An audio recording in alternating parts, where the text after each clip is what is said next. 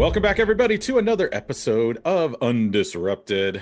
Adam, I had a debate the other day with a good friend of ours. We know Brianna Hodges. She and I were talking about the fact that she thinks that the in-person conference will never happen again in its true form. Teachers will no longer go because administrators have realized, like, wow, there's a lot of sub costs, all the extra costs. We'll just send them virtually. Now that we've lived this virtual world for over a year, they've decided that we'll never have to have these in-person conferences again. What are your thoughts on that? Unfortunately, I think teachers will be the ones that suffer from this because the people who are writing the checks are still probably going to be the ones who think they need to go to Orlando or Vegas for that conference. But that regular classroom teacher that wanted to get out of their classroom and go to this conference, then the principal's going to be like, well, can you do it virtually? That kind of stuff. I see more of that happening, which is a double-edged sword. Yes, now more teachers probably can go to a conference that couldn't go because the virtual option is a thing, but there's something to be said from that in-person conference. We've had this conversation before. Virtual's okay, but it's not a substitute for the real thing. Ain't that like the real thing? Ain't nothing like the real thing, baby. Yeah, and I think you're right. I think it's going to be the teachers that suffer in that realm. I see a lot of administrators still eyeballing that conference in Portland or that one in wherever. Vegas, baby. The Azores. Yeah, exactly. Vegas. But it's interesting that we bring this up because I'd like to welcome in our guest. This is Matt Holley. And Matt's going to join us. He's joining us all the way from Lubbock, Cooper, right down the road, not right down the road, but sort of down the road from us here in Austin. You can follow Matt at LCISD. That's Lubbock Cooper ISD, LCISD Matt on the Twitters. And I see, Matt, you have an interesting background there. Then you may have actually some say in this debate. What's your thoughts, first of all, on the whole in-conference, non-conference? Because I got the pleasure of experiencing your event last year. Yes, June, during COVID, in person. Tell us about your event, and then what your thoughts are about the whole conference experience. So I always joke about this, that basically I was a spy at Carl's events in the past and took notes and everything and said, hey, we need to do something like that in Lubbock, Texas. We need more of this huge vibe, big conference, but still have that boutique feel to where you can kind of shape it to whatever you want it to be, and food trucks and bands and all those fun things. So kind of took some of Carl's ideas there and turned around and brought them to Lubbock. And yes, in June, we had a in-person conference. And it was hybrid. And so what I did is I turned around and had iPads set up to stream Zoom feeds out to the people that were at home. We used really big rooms for the sessions. So chairs could be really far apart, something like a band hall, choir rooms, things like that, and spread everything out. And then as people would get up, I actually even picked rooms that had 2 doors so I could make an entrance and an exit, so that people weren't going through the same doors trying to go in and out. And then also had the real cool sprayer to where they would go and spray the seats and doorknobs and all those things. And so they were going in and doing that in between. And then food trucks. The food trucks are actually one of the best, what I've seen now through the COVID pause, if we want to call it that. Food trucks have done such a great job in basically providing food for people and providing that social part of what we have missed through a lot of this. We still kind of get that as we were picking up food and ordering and all of that, and people were outside so they could spread out, all of that. And I think going back to kind of what you are talking about debate wise, yes, we can do some things online. There's a guy that I've worked with in the past, and he basically says, you don't call it virtual, because virtual means it's not real. It doesn't exist. Okay. And so he's saying, kind of doing online, doing those things. But again, you can't build a relationship. You can't, we talk a lot about energy and momentum and things like that. And a lot of times that is tough working through a camera and a microphone. One thing that I did notice at our event last year was having, some people out in the crowd, and then also having the online attendees. The chat rooms were vibrant. Yeah. People were asking questions and they were talking to one another. And so that was a part that I saw that I was like, hey, that's actually really cool. And it may not happen all the time. We talk about the kids back in the corner, they're introverts or don't want to be out in front of everyone. And I think it kind of gave some of those people that chance as well to have some voice and conversation and not be in the forefront of like, oh my gosh, I'm in the middle of all this. I'm not going to ask a question in the middle of, 30 people in an event and all these things. So I think it gave an opportunity for some of those people to do it. And so it is now kind of coming back full circle. It is something that I think is going to stay. I think the hybrid way of the world is the right way to do it, because there are going to be some people that are on vacation, right? Have to take care of kids, can't have childcare. Some of those things to where they can still participate. And in the event, I actually put people in as moderators for each of the rooms. And so as people are talking, if there is a question that comes sourced from the crowd, that moderator can ask it live to the person presenting when it's coming from online. And so even with that, it just created a different dynamic that I do think is advantageous to everybody now. But as we know, that energy, that vibe, all of those things that we get from an in-person event, we still have to have some of that. I think we still have to have those connections and stuff like that. Cause coming to your events, I met a whole new group of people, of like-minded people, that are now I'm bringing into Lubbock, Texas, and I think that's a big thing. We're on an island, but we're not on an island out here. Mm-hmm. And so we've definitely become a hub for the area. When we went virtual, people were coming to us, hey, how are you doing things? What are you doing? How are you going to do this stuff? And so having that is good. And no offense to Austin, but man, it's expensive to attend an event in Austin.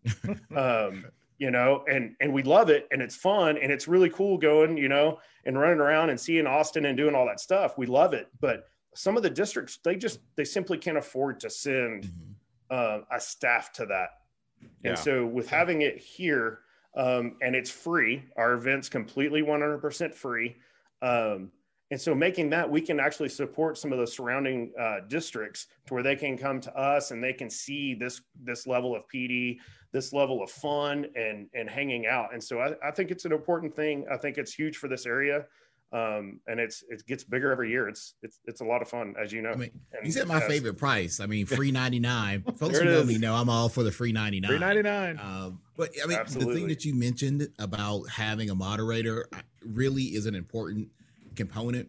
Carl and I, we took part of a session during ISTE, and it was three of us that we were presented in there. And the great thing about it, the third person who wasn't up or whatever at that time kind of served as that impromptu moderator to work the crowd, if you will, and kind of egg people on to do things. And when something came up in the chat, that made it all the difference. If you don't have that person reading it, because it's really hard to do this whole virtual presentation thing and also see what people are saying and change course or go to it. So you almost have to have that component where you are seeing what's happening in that virtual space to have that engagement, because it does become, I'm talking to a screen unless you know what's going on in that audience. And then you're like, oh my gosh, this is the worst. So you definitely have to have that person there. So I do think there are some components that hopefully we keep moving forward with the conferences. But like you said, nothing beat face to face. I'll add too that I think after Matt's event, I was able to do I was one of the speakers up on stage, but at little intermissions, I would have the audience kind of have a discussion. I would run up to the chat and just see what people are saying. And I was like, man, this is a really neat as a speaker to really get a vibe as to what the audience is saying. And I remember we used to have a thing called Today's Meet. Remember that? It was like a running back channel that when it's now no longer around. But I was like, how do we keep that? That's a cool component. I would love in my future sessions that they're in person, I would love to have some sort of back channel, not necessarily interrupt me while I'm in the middle of whatever, but when there's little 2-minute or 3-minute breaks, like I do in a lot of my talks, I can go over and see like what people in the audience are actually thinking or saying, whether they be in person or virtual, like some sort of back channel. I have to figure out a new tool because like I said, Today's Meet is no longer around. I'll have to find some sort of back channel thread thing that we could use. And I know in Google Slides, in that presenter view, there's actually a URL that you can give out to where they can ask questions, and it just shows up on your screen. It doesn't show up on a projector or TV. Oh, okay. So maybe I'll use that. There's a little piece hidden back in there that's available too. So Very cool. I hope they can flesh it out a little bit more. So, like, with all the changes that we've had, you know, there's been a lot of things that happened since we've all been in the same room together. What do you think there are things that have happened that schools can see? You know, all these different things that happened. It kind of highlighted some of the deficiencies that school systems have. What do you think are some of those things that are highlighted because of that we need to work on moving forward? I think one, it really highlighted, again, I say this all the time, I think it highlighted relationships a lot. I heard so many times that, you know, there's a virtual meeting, you know, with the kids coming together, and 15 to 20 minutes are them just talking about what's going on. And I think when the whole COVID thing went down, I think it took away that part that we didn't really even know was that. I mean, we know it's important, but we didn't realize how much of that stuff happens naturally in a classroom, naturally when the kids are having lunch and all that stuff. And so kind of hearing that part of it, I think it really highlighted it. I also think that there's teachers now that we've been talking to them about setting up, you know, making a digital classroom to share content and things like that. I think we have a lot of those teachers' ears that we did not have in the past. And so they're like, oh, cool, you've got some tools that can really help me.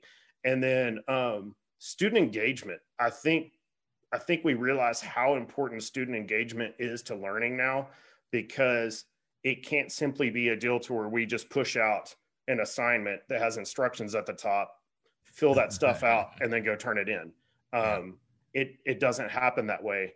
You know, we talk about student-centered learning. We talk about project-based learning, but we also have to talk about the human aspect of pushing that forward. And it often can't happen without the relationships being built. And then also that engaging lesson. We had a teacher here at the high school that made a lesson the other day that I'd like to share just super quick, where they've been reading, they've been doing all of their stuff. And she had a food truck fair to where basically the kids took passages and things that they read and created a menu that had to do with the book they read. And then they also designed food trucks that pertain to the book they read. And so, like, what a great way to prove your knowledge in something that's very cool. Current. Yeah. Of the food truck culture and all of those things. And it's just such a dynamic way to do it. We have another teacher that teaches forensics, and she actually sets up a crime scene in her room, and she uses detergent, like liquid detergent, and with black lights, liquid detergent, like all of a sudden has this like iridescent quality to it, to where it looks like blood. Yeah, on bodily fluids, and stuff like that. Yeah. And so they're walking through with black lights and keeping track, and there's tags. And so they're actually doing the deal where they tag an area where they think something happened and all that. And the lights are off in the room, and she's taking them in small groups. I mean, just such cool, engaging things. And sometimes those things are somewhat difficult to do when you don't have kids there with you. And I think that really, to your point, highlighted what teachers were doing, because we all have sat in countless digital meetings, Zoom meetings, Google Hangouts, whatever you want to call it. And so teachers felt that overload from like, oh man, if I have to send another Zoom meeting, I'm going to scream. So if you hated being in that meeting because it was so dry, I think it also highlighted for teachers, I need to do a better job with my kids because I'm bored of taking all these meetings I have to sit in. So I need to do a better job of delivering content to my students. And then it's, you know, tapping on the phone, kind of what Carl's talking about with like a back channel. Everybody's messaging one another back and forth, you know, behind the scenes on what's going on and stuff like that. And you can see them, they look to the side. Obviously, I'm texting a little something and I'm back. And they're smirking. So, there's the smirk too. They're like, something just funny. Somebody just said something funny about me in the chat. I know it because like 3 kids are smirking now, or 3 adults. That's the funniest look, because we've all done it in face-to-face meetings, but also like in Zoom meetings, you'll type something funny, then you're looking at their little box to see when they get it. Yes, it is. You want to see them react to it. now I'm thinking now with the food truck thing. I love that idea. Adam, what would be the undisrupted food truck? What would be in the undisrupted food truck in terms of food? It'd definitely be spicy wings. Yeah, I mean, hot wings. hot wings. Which, by the way, Matt last year did the hot pepper challenge at the end of at Confluence, and so you want to try. We try to do the podcast that way, Adam. You want to try doing that up on stage when you got to talk for 3 minutes after eating a habanero, or sort of eating one. In my case, I know I did the WWE bite and switch. It looked like I ate it, but I didn't. I just kind of took a nibble off and threw it in the trash. Carl had a flight the next day, you had to. I had to drive to isolate. You had to drive, that's right. And then self-quarantine. And he was like, I'm not going to make myself quarantine miserable after eating this habanero. No, so 6 hours in the middle of nowhere, Texas, driving my truck. And I was like, there's no gas station or restroom for hours. I was like, yeah, this is not going to end well. So I just kind of, I took a pass. The heat. Yeah, I felt the heat. But it's not in my mouth. So pivoting a little bit. Speaking of some heat, we're you're an emerging technology. I mean, that's a great title, emerging technology coordinator. So we're about to be, and we're going to be asking a lot of our guests about this year, because we're about to be flush with cash in schools. ESSER funds are coming. You've got the ARPA stuff coming in, billions of dollars coming to your schools to be spent for learning loss or whatever, emerging tech, I mean, as it were. So what do you think would be the best use of those funds for schools, like in your area? When you think about your schools or your area specifically, like what are some things like, well, if we get this much money, we should invest it in these things or this thing? I think connectivity at home is a bigger issue than what a lot of people realize. And also even past that, in being in having some rural areas, it doesn't matter if you have a hotspot. Yeah. Like the cell phone signal itself is not great. And so, recently Elon Musk with the satellites to provide the internet and all that stuff, I think some of that stuff I really think you're going to have to spend some of that money locally on some connectivity, whether it's going through Elon's company. I can't remember the name of it right now. Skylink, maybe something whatever like it that. is. It sounds like something that's Skynet, from a James Bond. Skynet. I think he's a James Bond villain. I'm sorry, he's a James Bond villain. right. He just doesn't know it yet. But yes. So I think some stuff like that, to where that connectivity, because in our districts we're 1-to-1. Luckily, we did 1-to-1 before we knew we were going to have a pandemic and need to have that ability. So we were already in that world, but I think connectivity is a big deal. I also think basically the refresh, to where some of that equipment's starting to get old, and so I think you're going to have to refresh some things with those funds. But number one for me is connectivity, to where everybody gets that fair shake on being able to do some things at home and do some work. And even to a point to where there was someone the other day that they were needing to apply for a job, and on their deal it was blocked. It was blocked on the deal because it was a movie theater. Mm-hmm. And so they were wanting to apply to movie theater to apply for a job, but the internet's filtered to where you can't get to a movie theater.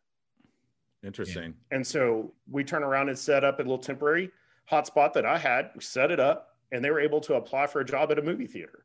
So, some of that stuff of having that access and then having the people around to where they can assist on some of those little one-off things that, makes a big deal for kids. And I think that's where we've got to really stay focused, that this is for student growth. It's for, them to show their knowledge, find new ways to show knowledge. And being an emerging technology coordinator, I'm constantly trying to find whatever that next best thing is, vet it and see if it's good. And, sometimes it's terrible. And so I think, again, having that circle of people that you trust and that you have conversations with and you've built relationships with, talking about them about how to spend these monies, having these conversations just like this. I know that Carl came to town once, and I showed him my little Nebula projector, and I think he bought it on the plane on the way home. And some of those things, that's how that happens. Yeah. It happens organically, and I think you have to have the conversations about what's wonderful and what's not on doing this, because it is going to be an influx of money, and I think I think connectivity is my deal. The biggest thing is, and listeners of the podcast have heard me say this before, hotspots are a narcotic. I mean, they're like a pain killer. The issue is still, to the home. And as you said, the hotspots become cold spots if you don't have the connectivity there. Where I'm at, I have an entire county that I'm the technology director for. So we have spots where there's one house every couple of miles. And so they don't have the fiber that runs home to home, and they don't have the cellular towers out there. So I can give them AT&T, T-Mobile, Verizon, Sprint, Metro PCS, whatever. It doesn't matter. They're not going to have, it's not going to work there. So we have to fix that. And it's not hotspots. Hotspots is it gets them, it takes the edge off, but we need something that's going to go to every single house. That has to be, and I think our FCC is on board now to really finish that last mile and get us where we need it. Because that is something, to your point, connectivity goes to healthcare now.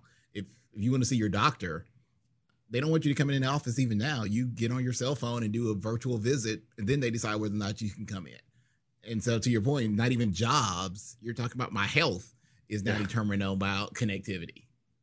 Yeah. And I think it changes. I think it needs to be, as we know, it needs to be a utility. I think it's that important now that it needs to become a utility in some sort of, I think it has to be. I will say this, that Matt is my personal emerging technology coordinator as well, because as he mentioned that with the Nebula, before this call, we were already comparing notes on microphones and cameras and whatnot.